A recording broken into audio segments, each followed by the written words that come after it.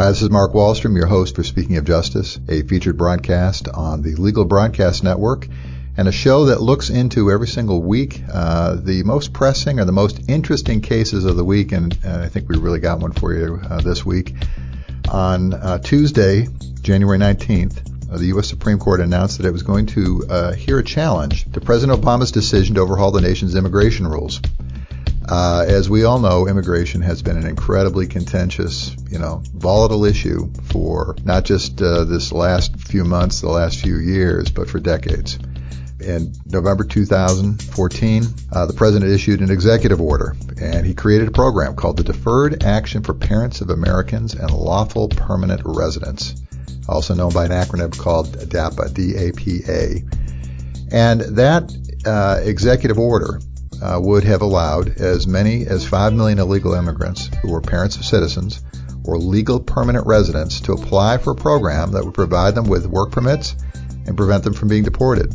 Well, backdrop on this is, soon after it was announced and rolled out, a group of 26 states, led by Texas, filed a lawsuit accusing the president of not following proper procedures when making the rule change, and primarily an abuse of power when he sidestepped Congress with his executive action. So this decision follows a U.S. District Court decision in Brownsville, Texas in February 2015, where there was a preliminary injunction approved that closed down DAPA.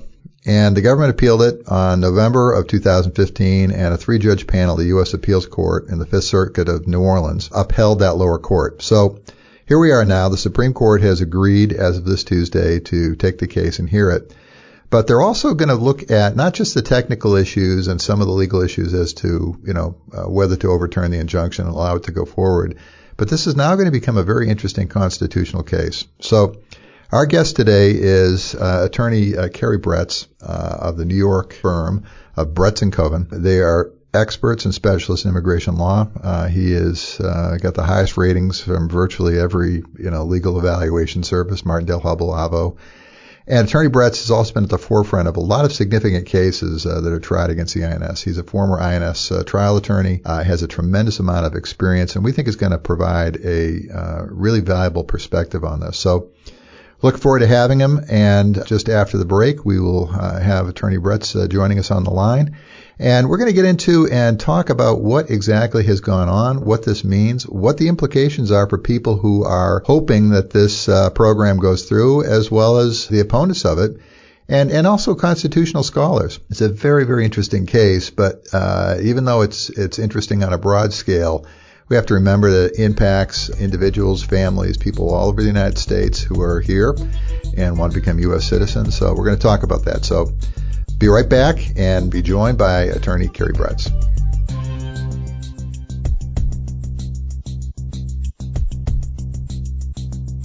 Okay, well, we're back, and joining us on the line now is attorney Kerry Bretz from the firm Bretz & Coven, located in New York. Attorney Bretz is a frequent guest commentator on network and cable news on issues of immigration law. And Kerry, appreciate you joining us today. Sure, my pleasure.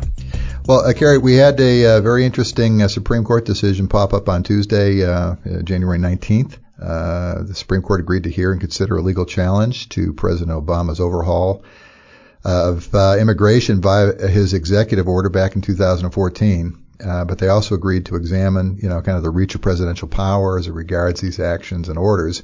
So what I want to kind of do with our audience first is if you could take just a few minutes, and let's explain to the audience what the key issues are in the president's executive order so that listeners can understand where this originates from. Right. So what the president did is he is using his executive authority to offer deferred action, and deferred action to a certain group of people. Previously, he had done it for childhood arrivals. He's expanded that category of childhood arrivals to include a greater group of people as long as they came here before they were 16 and either have high school or military. That's one group, but the second group is parents of children who are either citizens or residents.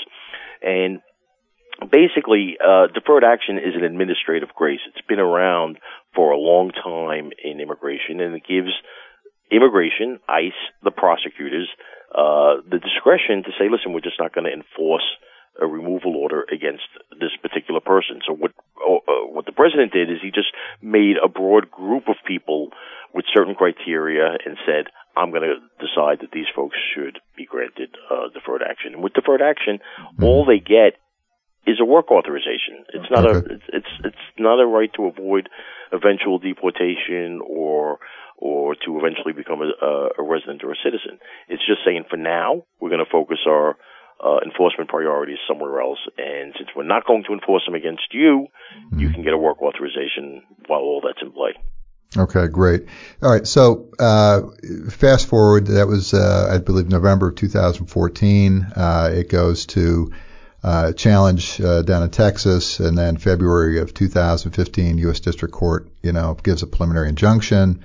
Then November of 2015, three-judge panel of the U.S. Court of Appeals in New Orleans upholds the lower court. So we come to this week's decision. The case is United States versus Texas.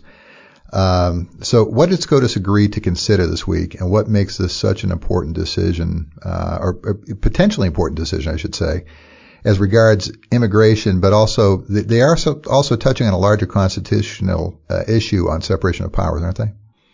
Yeah, there's no doubt about it. The addition of the shall take care clause and requesting briefing on that is a little worrisome to people who are advocates of what the president just did. It's probably not a very good sign. But it was raised in the district court, and it wasn't addressed by the Fifth Circuit Court of Appeals. So it could be that the Supremes just want to make sure that they have all the issues in front of them. And there is a doctrine that says that if they can decide the case without getting to the constitutional issue, that they should. So we don't really know what it's going to mean until there's the oral argument and until there's a decision. It may not mean anything. They may still decide this case without getting to the constitutional issue. Yeah. And that it kind of brings, you just brought up an interesting point, which it does appear the administration, the Solicitor General, did want to keep this very narrow and not, bring in those other collateral constitutional issues. But as you confirmed, the court kind of rebuffed that. So kind of given the makeup of the court and the arguments presented by both sides, really let's kind of get to what is the heart of the issue that they're going to be deciding here. So let's kind of strip away the constitutional issue and kind of go back to the core of this. What are they being asked to decide by the state of Texas, which is, of course, the lead for, 30 other states, I guess, or 26 other states? I think without getting into the legal issues, just looking at the practicality of this is whether or not the president overstepped his boundaries by offering the deferred action to such a great group of people, thousands and thousands of people. Sure. And it's just the size of this that I think brought such a reaction. Right. In practicality, at the same time that he announced this executive action, he also announced priorities for removal. And the priorities for removal haven't been challenged, and they still remain the same. So all these folks that would be in the group of DAPA and DACA people still are not going to be enforcement priorities and still are not in a risk of being removed. The only question is, can they get a benefit because they're not in that category? I see. And you bring up an interesting point, and really what I want to kind of do now is transition it to, the stuff that you see every day. And, everybody looks at this on the 10,000 foot basis. As we know, it's a huge campaign issue, and it's being, I think demagogued to death on both sides. But let's talk about the practical impact for immigrants, for those looking to stay in the U.S. and obtain permanent status and citizenship. You're talking about deferred action, but you also bring up this idea of, what are the enforcement priorities? What is the INS doing, and what is actually happening on the ground? And what do people who are trying to stay in the United States, what do they need to know? What do they need to be worried about or concerned about? And, what are their next steps here? This is a great question. And the practicality of this is that it really doesn't affect anybody because the published priorities are still in play. And basically there's three priorities for removal. The first two require some kind of criminal history, and the last one, the third priority, refers to people who came here on or after 2014. Mm-hmm. If you're not in those three priorities, then you're not a target for enforcement. Okay. So that hasn't changed, and that's not going to change. The only difference is that a lot of the folks who are not in those three priorities would fall in the category of the expanded DACA and the DAPA programs, and they're missing out on the work authorization, which with the work authorization, you can get a social security number, you can get a state ID, you can get a driver's license. So they're missing out on that, but it doesn't mean that we're going to go back to the days of the Bush administration, essentially, where, if you were deportable and you came into contact with ICE, you got arrested, detained, and prosecuted for deportation. The removal priorities still exist, and they're not being challenged at all. Okay. And as we kind of, begin to wrap this up just a little bit, but it's kind of fascinating to me. What, again, you're in this every single day. You talk to people all the time. You're in front of judges. You see the reality of it. And as we mentioned again, it's a very politicized issue that tends to be, waved as a red herring on many, many issues. But what is the biggest misconception currently about the immigration, not the debate, but the reality of immigration law that is occurring? I think there's this mythology that we have tons of people in the United States who are here illegally, committing tons of crimes, who are not deportable, or we don't even know where they are. I mean, what's your experience? You're in a major city and there's tons of people coming in and out of there. I've lived in, if you can't tell by my accent, I've lived in New York my whole life.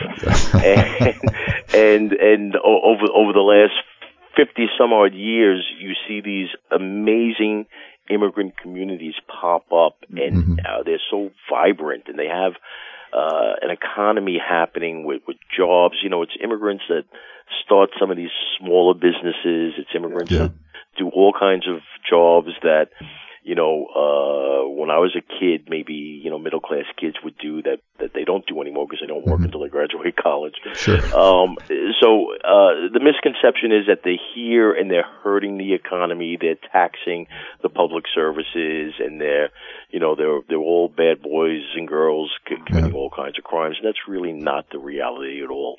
Most of the immigrants who are here today, although they often come from countries that were not traditional European countries or that have been here, they're all hardworking people, family people. Yeah. And so where do you what are the next steps on this? We'll wrap it up with this. So Supreme Court agrees to hear this. They'll probably be decided late spring, early summer. If they overturn this, what would the practical implications be for people who are here and are, looking to stay here? I mean, what would the practical implication be on this decision if it's overturned? Right. So, if the Supremes find that the executive action was constitutional and was okay to do, then basically a group of people who wouldn't be targeted for deportation anyhow will have an opportunity to apply for a work authorization. That's really it. It's not that big a deal. But that work authorization for somebody who is here trying to make a living, open a bank account, get a driver's license, that work authorization is very helpful. Yeah. Okay. Great. Well, hey, Kerry, I know you're extremely busy. We appreciate you taking the time today and joining us. And as this goes through and we get to the decision process, hope we can have you back on again. Great. My pleasure.